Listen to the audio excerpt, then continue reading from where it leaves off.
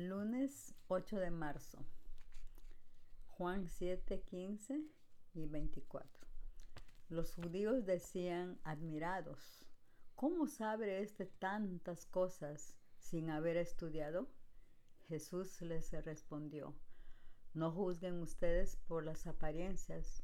Cuando juzguen, háganlo con rectitud.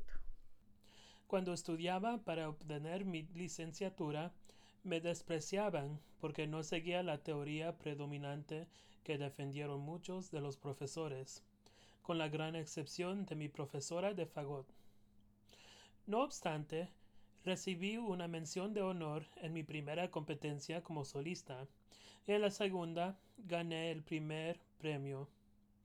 Fui a la escuela de posgrado, ganando allí también la competencia de solistas.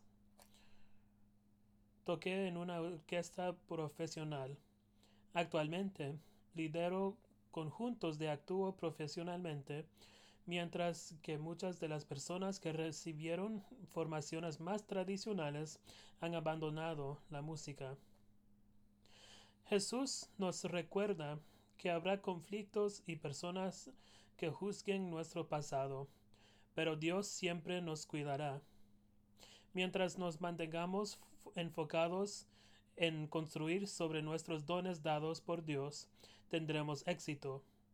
Aunque la gente tratará de encontrar maneras de hacernos fracasar, Dios siempre tiene la última palabra.